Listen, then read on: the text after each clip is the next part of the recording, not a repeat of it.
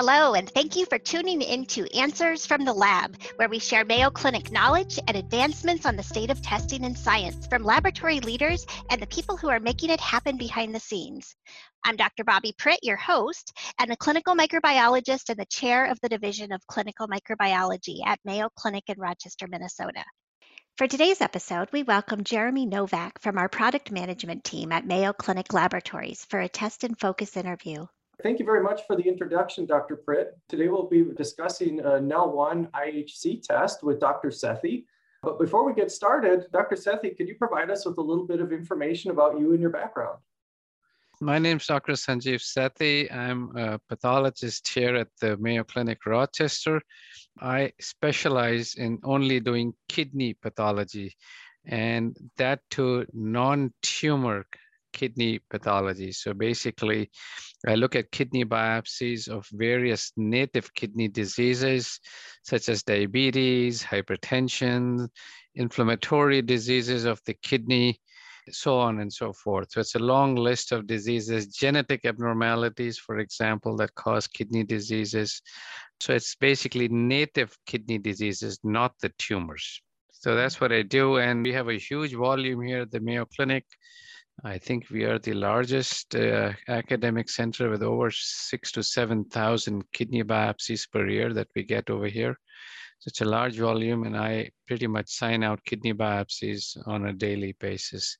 My background is I went to med school in India, came here and did my PhD at Albany, upstate New York, did my residency in pathology at Yale University in Connecticut, and then I was in Boston at the Brigham and Women's Hospital at Harvard University, where I did my renal pathology training. And I've been at the Mayo Clinic now, I think over 15 years, maybe close to 17, 18 years now. Perfect. And thank you for the background. And I understand you've done some really exciting work in the area of primary membranous nephropathy. And I was wondering if you could tell us a little bit about your background and how you were able to discover the new antigens associated with membranous nephropathy. Sure. So the background, let's do two, sort of break it up into two. One is I was involved with laser microdissection and mass spectrometry. I found it sort of cool to be able to dissect glomeruli, which is the basic filtering unit in the kidney, and be able to, when you dissect these glomeruli and then perform mass spectrometry, what you do is you get a list of proteins that are expressed in the glomerulus in various diseases.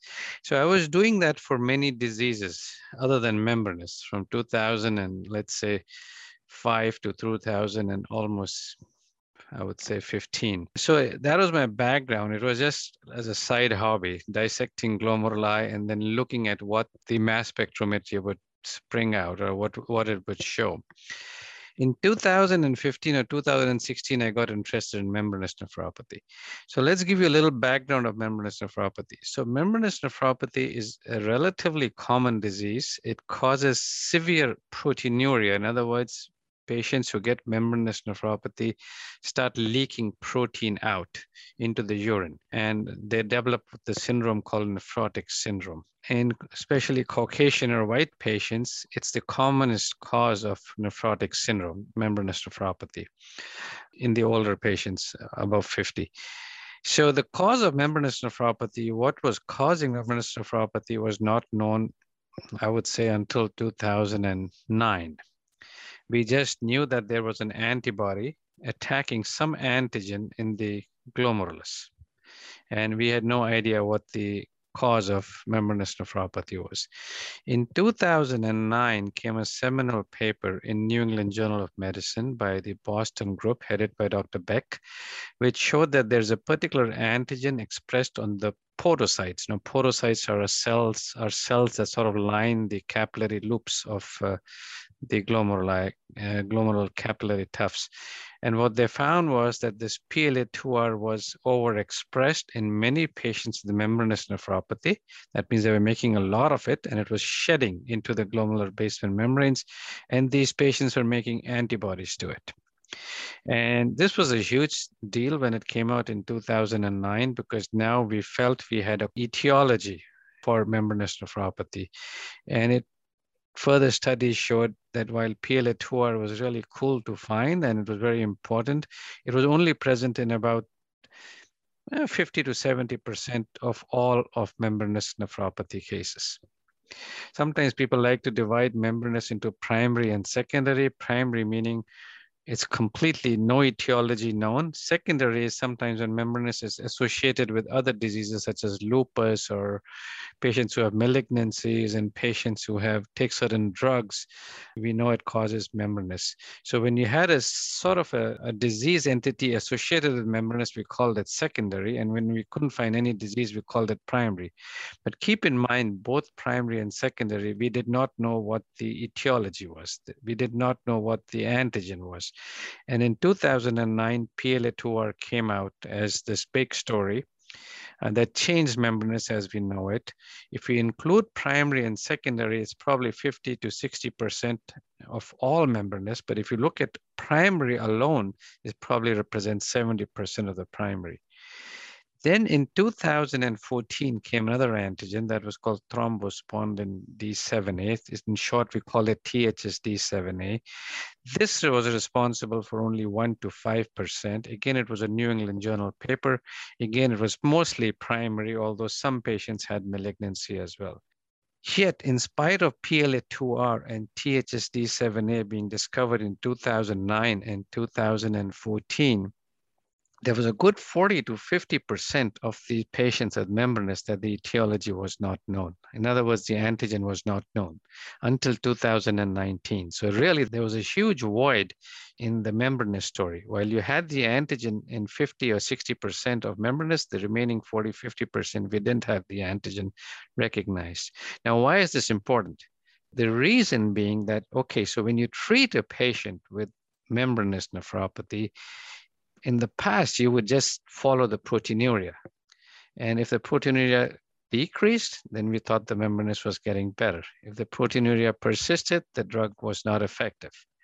Okay, but proteinuria is a very crude marker. It takes a long time for the proteinuria to go back to normal or even decrease.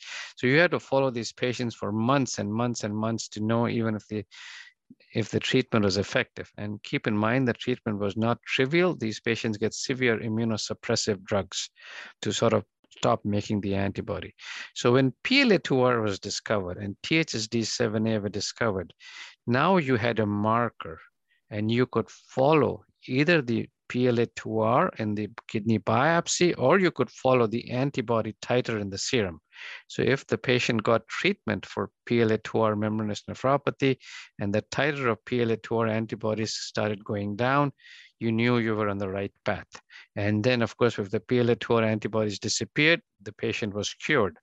And then you followed these patients for a long time, and all you had to do was check the PLA2R antibody. If the antibody started rising again, you knew the patient was having a relapse and you could target it very early. Membranous nephropathy tends to be a disease with relapse and remissions, okay? So you have to follow these patients for a really, really long time. In the past, you might have had to do repeat biopsies to see if indeed the patient had membranous. So now you don't need to do biopsies. All you did was you followed the antibody titer of PLA2R. THSD7 is quite rare, so really it was PLA2R.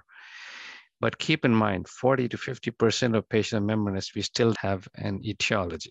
That's where I came in 2017. I think I would like to think, I suddenly thought to myself, hey, listen, if I could dissect these glomeruli from patients who have membranous nephropathy and then perform proteomics or mass spectrometry, I could probably get a good idea of what the proteins are. Of course, there's thousands of proteins out there. But if I started screening these, I would probably be able to find proteins that are super highly expressed, similar to PLA2R or THSD7A. So that's how it started out. The background was, let me dissect the glomeruli from patients who are PLA2R negative, because we already know PLA2R, we already have an answer. So I was screening these remaining 40% of PLA2R negative membranous nephropathy. And luckily at the Mayo Clinic, membranous nephropathy is a common disease. We get 400 or 500 cases a year. So I had no problem in accumulating a large number of cases to study.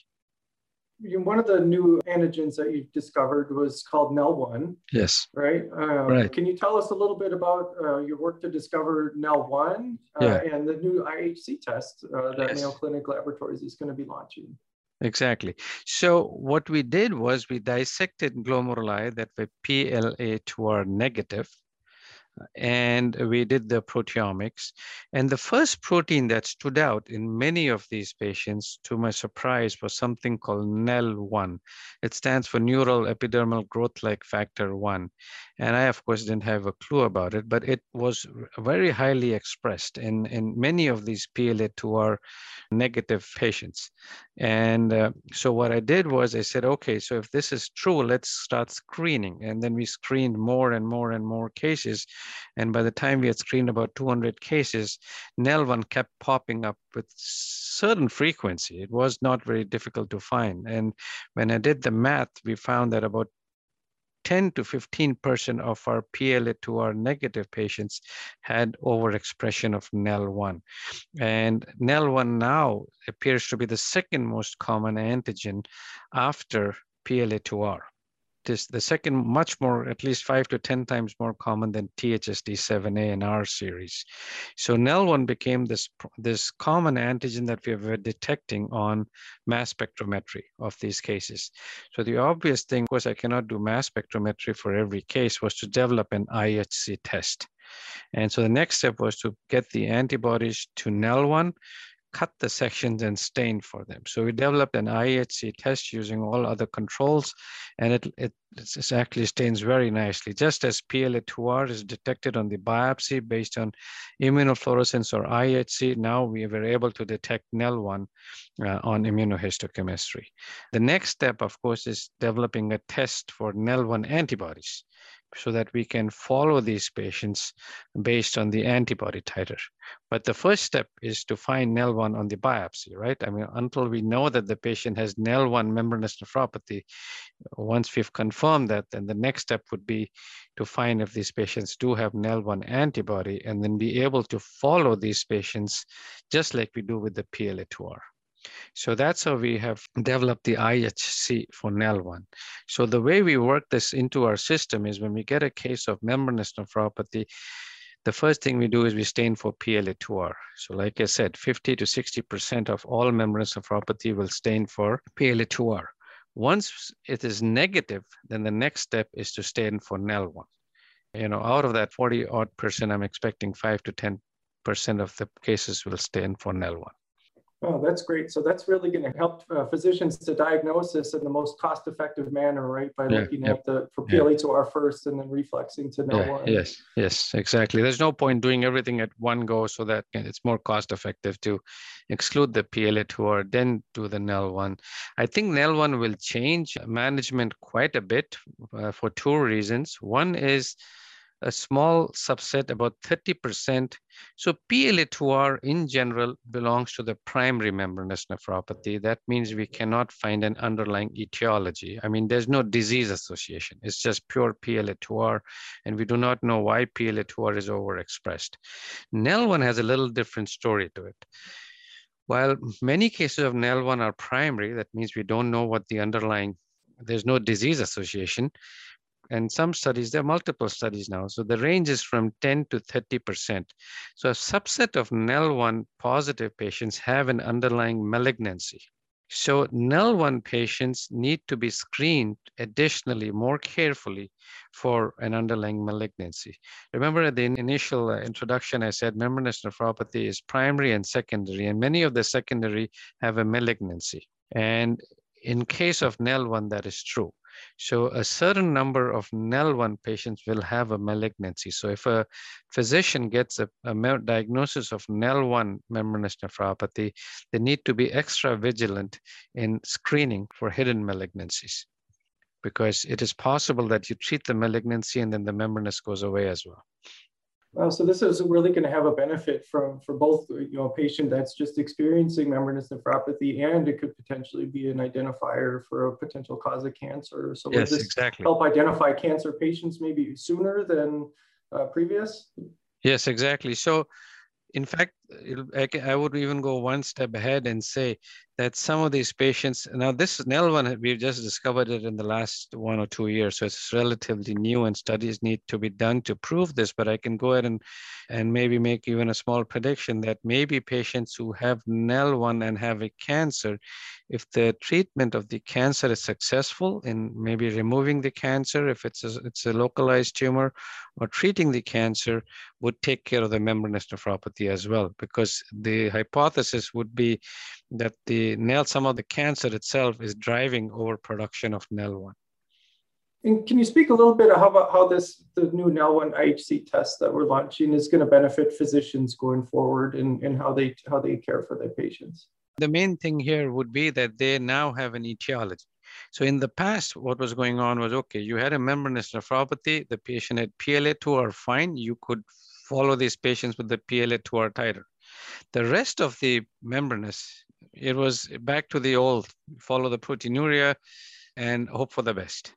Okay, but now you have another specific marker, maybe not 50 to 60% as you'd see with NEL1 with PLA2R, but at least another 10% of these patients. Now you have a very specific marker called NEL1. So not only can you make an accurate diagnosis, you can also follow these patients based on the NEL1 expression. At this point, I might introduce to you that, yes, we have found NEL1, which takes care of about 10% of our patients of membranous nephropathy. But going ahead, we have found 2 or 3 more antigens. One of them is called semaphore 3B. One of them is called protocadherin 7. There's a third one called exostocin.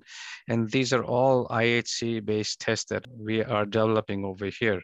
So by the time we are done, we hope to target close to 90% of all membranous nephropathy. The IHC will be etiology-based, and almost in every case of membranous nephropathy, we'll be able to come up with the answer of a specific antigen. And NEL1 is just the first one in our list that's coming out. That's really great news, Dr. Sethi. Thank you very much for your time today. This was really informative, and we really appreciate you taking the time with us. Great. Thank you so much.